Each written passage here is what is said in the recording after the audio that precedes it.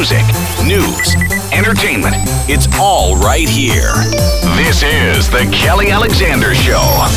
Hi, it's Kelly, and this week on the show, we are joined by our music editor, Sharon Hyland, talking about the amount of effort that some actors, singers, and other artists put into preparing for their upcoming projects, like Bradley Cooper, who spent about 6 years learning how to conduct a live symphony orchestra for his role in his movie Maestro about composer and conductor Leonard Bernstein.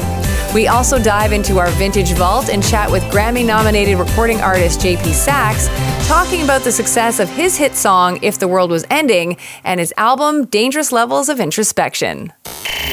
Listen anytime, any place. Just a click away. KellyAlexanderShow.com.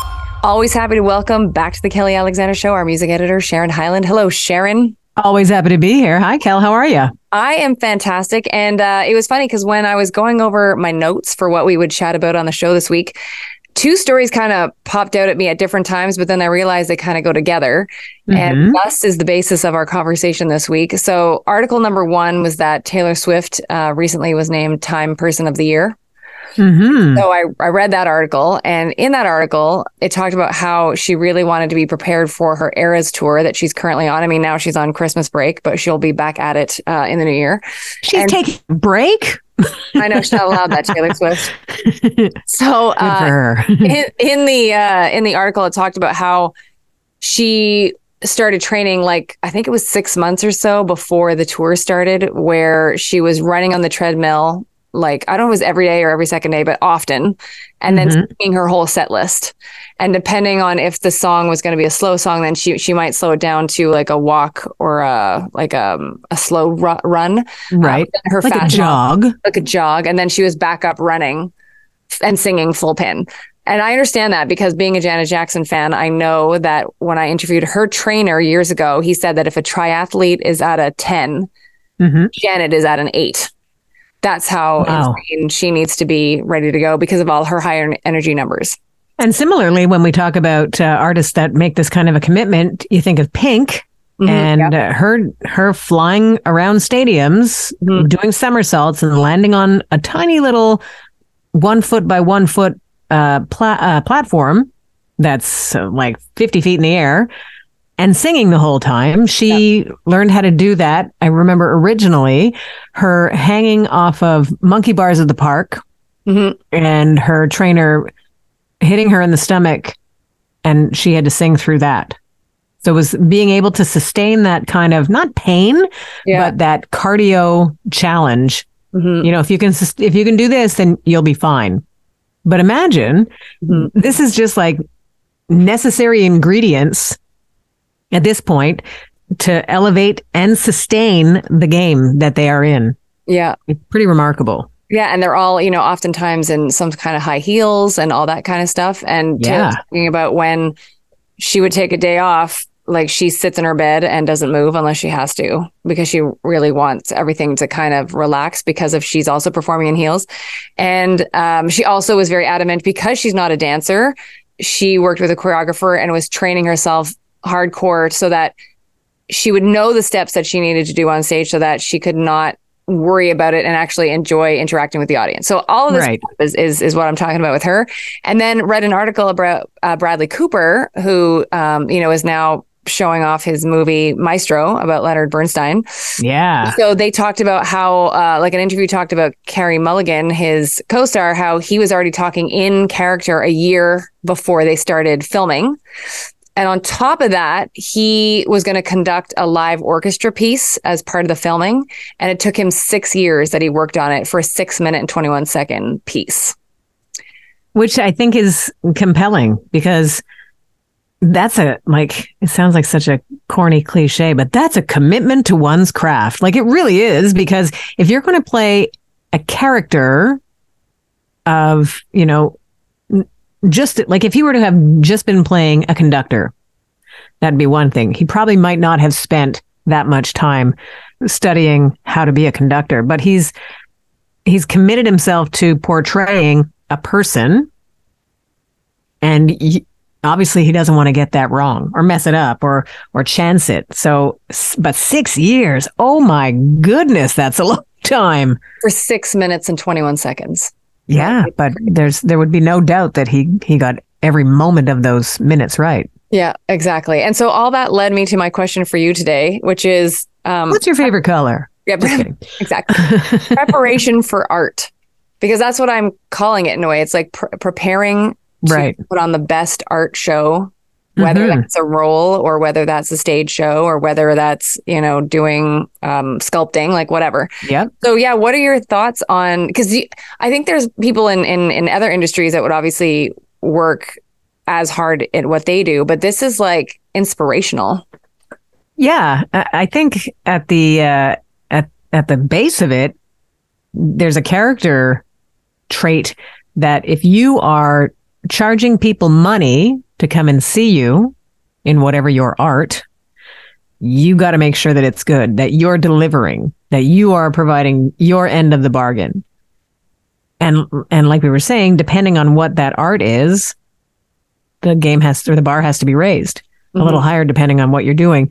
I think it speaks to a generation of people who, it's always been like, oh, well, you're going to go and you're going to play this sport and you're going to do great at it, or you're going to do arts, or it's always been sort of compartmentalized when you think of kids in school, where somehow there's been this perception of hierarchy, for young people. But I think if you excel in whatever you're doing, you get to determine the hierarchy. So there's no like, oh, they're in the arts.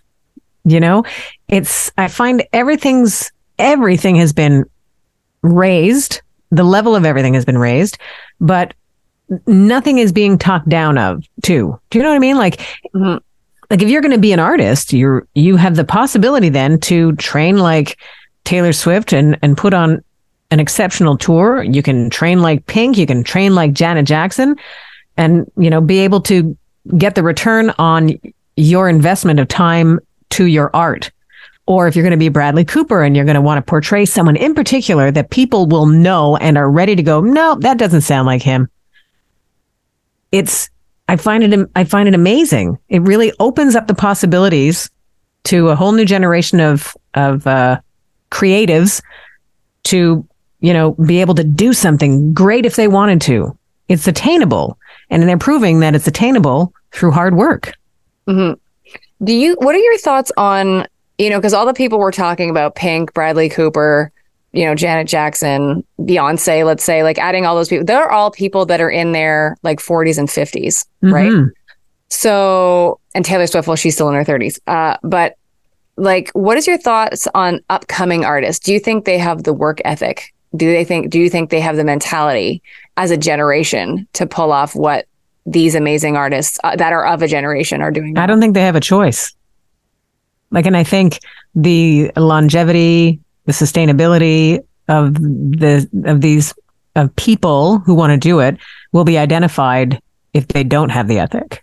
If they don't have the commitment to level it up and stay afloat, there's going to be other people who do. Look at how long Taylor Swift has been around.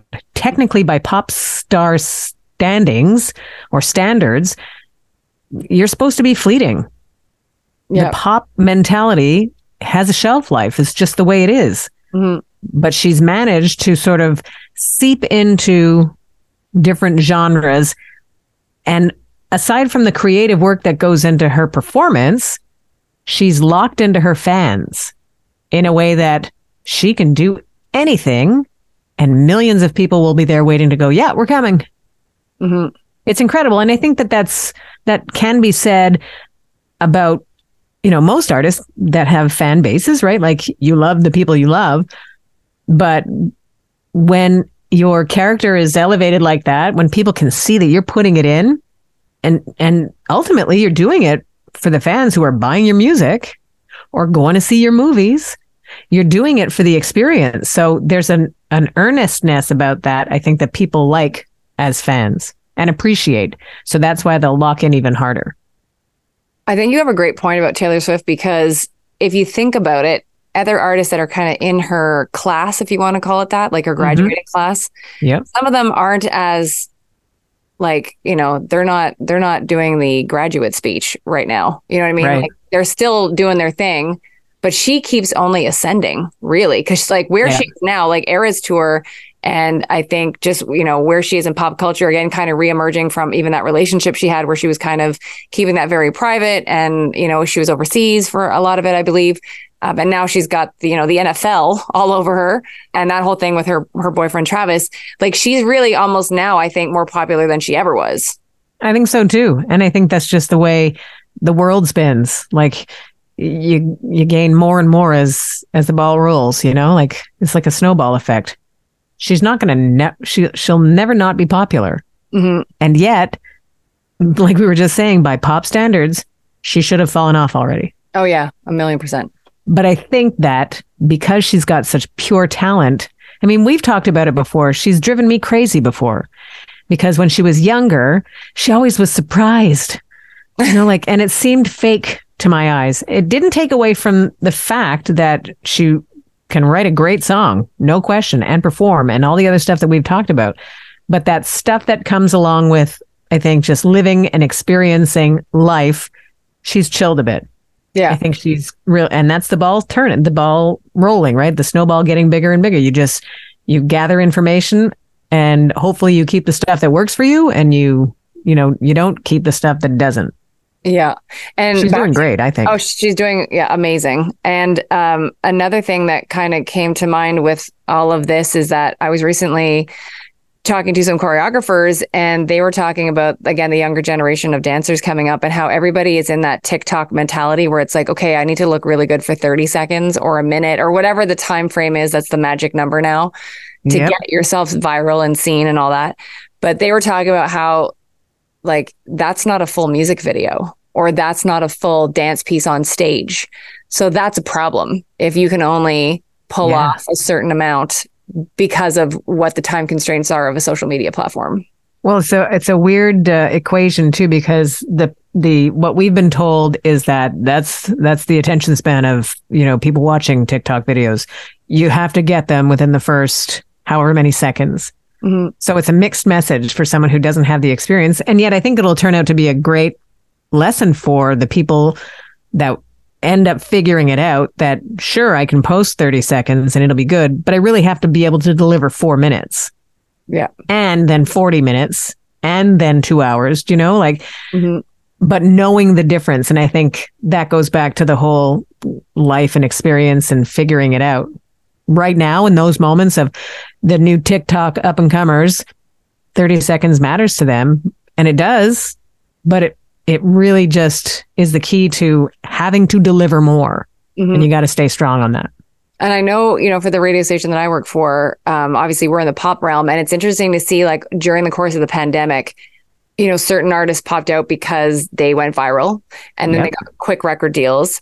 And I'm not going to name names, because I do hope, you know, for some of them that they swing it back around again. But, you know, there were a couple that I interviewed that it was like they couldn't have been hotter for those 3 months. Bought a record deal, then had to rush and record, and then it sucked. And then I don't know if they still have the deal at this point. Well, I think if you're going into it thinking I'm going to be a star, you're going in for the wrong reasons. If you are going in thinking you're going to be a star and you become a star, then you better figure out that you've got to work to sustain that shine. Like, there's actual work involved. Yeah. Because you alone are probably not that good or good enough, but you plus all the stuff that you're prepared to put in to make you better, that's what it takes. But I think that's the cycle of popularity in any genre of music and in any field of creativity, let's say, and probably other fields, where you can get yourself to a certain point, you can get your foot in the door, or someone can help you. But once your foot's in the door, you got to make sure that you know how to push the rest of yourself through. Because there's no guarantees. And there's always someone that's, you know, going to work harder than you. I think that's the mentality that a lot of them have. And it works. Competitive spirit. And I think a lot of the artists that are still doing well, like a Taylor Swift, let's say, I feel like she's still, there's probably many factors going on, but I still feel like she's competitive with herself. Like, she wants to keep doing better. She wants to keep getting better at her craft. Because, you know, even myself as a radio announcer, and even as someone who trains in martial arts, like, even though I have a black belt, I've been a 5th level black belt now for a while. I know I'll never be perfect, but I keep striving to be better. And it never gets old for me. And because I remember somebody saying to me, well, you've already got your black belt like 5 times over. Why are you still doing this? And it's like, but I know I'll never be perfect, but I'm always striving to either do that, martial art routine better or be a better fighter when I'm small. And so it never gets old. Like, and I never think I have it all figured out. Like, but I, as you get older, you kind of figure out some tricks and you're like, okay, I can do this and that's going to work or whatever. But I just know I'm never going to be the best. And even being on the air, you might have a killer break and you killed it. But then the next time, like you said your name wrong or whatever, like it didn't. Oh, yeah. And so there's always this striving to be better, be clearer, know that you nailed it. And it never gets old. Like I never feel like I have it. But it doesn't end with that, right? So you'll never be perfect because your environment changes. Mm-hmm. So you might be perfect in the moment, like you said, but something's going to change and you got to be able to keep up with those changes. Mm-hmm. And no one's telling you what the changes are. Yeah. So you got to be ready and agile, physically, mentally, in every way to be able to roll with it. So even for that one, even once you figured out a trick, like you said, you're there and it's going to change again in the next step, And that's life, right? Mm-hmm. Yeah. Like no one said it would be easy, mm-hmm. But you got to put work in if you want to survive, literally. Yeah, exactly. Sharon Hyland, I appreciate you. Thank you very much. I appreciate you, Kel. Thanks. That is our music editor, Sharon Hyland. Don't forget to follow her on Instagram at the Sharon Hyland. And of course, to check out the podcast that we co-host together called 90s Now. And you can find us at 90snow.com to grab all of our social media handles. Follow us on Instagram, Kelly Alexander Show. Very happy to welcome Grammy-nominated and Juno Award-winning artist JP Saxe to the show. JP recently released his debut album, Dangerous Levels of Introspection, and is heading out on tour this fall. JP, welcome. Thank you for having me. So we're in Montreal. You're in Los Angeles. I have a question about Toronto. So you made a decision to leave Toronto and head to Los Angeles. What's the best 3 things to come out of that decision to leave home to go south? The best 3 things that came out of the last 9 years of my life. That's a good and challenging question. I became myself. I think that would have happened either way, but I am happy with the culmination of events that have led me to the person I currently get to be. I would not change a thing about it. I would not have any of it happen any faster or any slower. I missed home the whole time, but I also got to build a life that felt like mine. That is a less sequential answer than the one you were looking for, but it felt honest, so I'm going with it. That's perfect. Now, I was reading somewhere in all the notes that I had about you that the shower is a very important place for you. Can you tell your fans why? I write most of the beginnings of my songs in the shower. I can't exactly, I don't know why exactly, but for whatever reason, the shower usually starts my songs. So you just dropped the album and you have to let us know, because this is the one time in life that you will ever get to drop a debut album. It's true. It's the one time it'll ever happen. Yeah, you're not going to have this experience again. So what was it like knowing like this is it? This, like, your whole life has led up to this moment in a way. I mean, when you put it like that, kind of terrifying. Also, just a quick note on your last question. I realized, I kind of knew this, but I've realized that, when you put something on an album, especially when you're committed to making the most personal album you possibly can, it just kind of becomes fair game to talk about these things, which I'm totally fine with. It's part of my job. But the amount of, I've been asked about my showers a lot lately, which is which I'm fine with. I love the shower. I'm happy to talk about it, but it's just funny, the things that become the thing you talk about with people you've just met. Imagine another situation where you meet someone on a laptop and 30 seconds later, they're like, tell me about your showers. Yeah. It's great. Unless I guess you're in a shower store and you're trying to get the perfect shower head. I guess that's the other circumstance this would make sense. I'm going to have to come up with good shower suggestions so I can make that an educational moment for me. I can take the opportunity. Exactly. Your question was about what it felt like to put out my debut album. It was the culmination of the last 4 years of my life. And the most I've ever shared about myself. So, like I said, I'm connecting all your questions. Like I said 2 questions ago, that the last 9 years of moving to LA, I felt like I was becoming myself. This album really is some of the key emotions that played a huge role in me becoming myself. I speak on, there's kind of 4 subject matters, which are related to 4 people. There's the last relationship I was in for a long time and figuring out who I was separate and apart from it. There's falling in love with someone new and figuring out a love that was different and bigger than anything I could have concepted it to be. There's a song for a friend, like a hype track for the heartbroken, trying to convey all of the ways that I was truly awful at heartbreak and tried to pass on some of that advice. Not advice from being good at it, advice truly from being bad at it. And then there's a song about the loss of my mom. And I would say those 4 things kind of summarize the last 4 years of my life. It's what most of my journal entries have been about.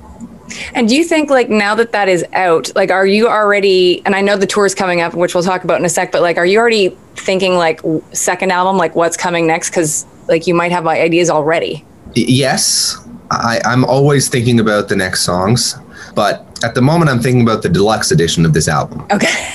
Okay. Because I'm going to add a few songs to it and then put it out again because I really love this album. So I got to do everything I can to make people pay attention to it. Now, I'm sure you've answered 1,000,005 questions about If the World Was Ending, but I just wanted to ask you this. Are you okay knowing that you will have to sing that song on stage till you die? Yes. And I'll tell you why. When I was like 22, 23, I do not know where this confidence came from, but there's something I used to say to my friends. I used to say, my biggest fear is not succeeding.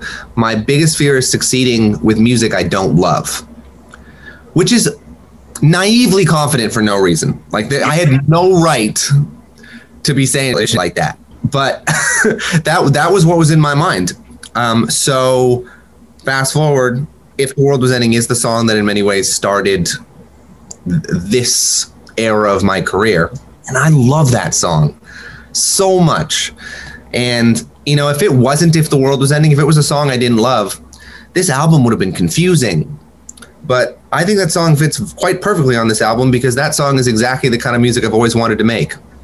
It's heartfelt, it's conversational, yes, I'm comfortable singing for the rest of my life because it's exactly the kind of music I want to make for the rest of my life. When the song came out first, like pre-pandemic, do you have like a different view of it now than you did when it first came out? Like, because everybody, at least at our station, you know, people just gravitated to it. And I'm assuming obviously that was worldwide with people just gravitating to the song. So did it take on new meaning for you after heading into lockdown? I mean, yes, it did. You know, I think when you prioritize sincerity above all else in your songwriting, occasionally you stumble upon a sincerity that goes beyond whatever personal relevance it had to you. You know, when we first wrote that song, it was imagining the scenario. It was imagining the catastrophe that would, you know, make all of your reasons not to talk to the people you love seem small and stupid and petty. And, you know, we had no way of anticipating 6 months later that it wouldn't need to be imagined, that we would arrive at a world where that was at the forefront of all of our minds. So yeah, that was, we stumbled into something more human and honest than we intended to. But I mean, even pre-pandemic, like I think that was a real thought that crosses people's minds. Like, what would it take happening in the world for it not to matter why I don't text that person? What would it take? Now, I've really tried to be so adamant in the promotion of that record that it is not an excuse to text your ex. I just am so opposed to the texting of toxic exes. Do not do it, and do not use my song as an excuse to do it. I'm not in support of that. I'm sure it happened a bunch of times, and I feel a little guilty about it. But you know, my favorite stories about that song have been, you know, your song inspired me to text my mom or my dad or my sibling or this family member or my best friend from college, or you know, someone who there was some stupid fight that, you know, kept you apart for years, and all of a sudden it just didn't feel like it mattered anymore. So what do you think about Montreal? Like, where is Montreal sit in JP Saxe's heart? So my girlfriend's favorite breakfast in the world is in Montreal, and it would be a really good moment right now if I remember what it was called. But the last 2 times I've toured in Montreal, Julia's been like, you have to go to, I wish I was at home, so I would just ask her. I'm at the studio. I'll have to get back to you on what the breakfast place is. Shout out a local Montreal business. It's, I mean, some of my favorite shows, the Corona Theater in Montreal where we're playing is one of my favorite venues in the world.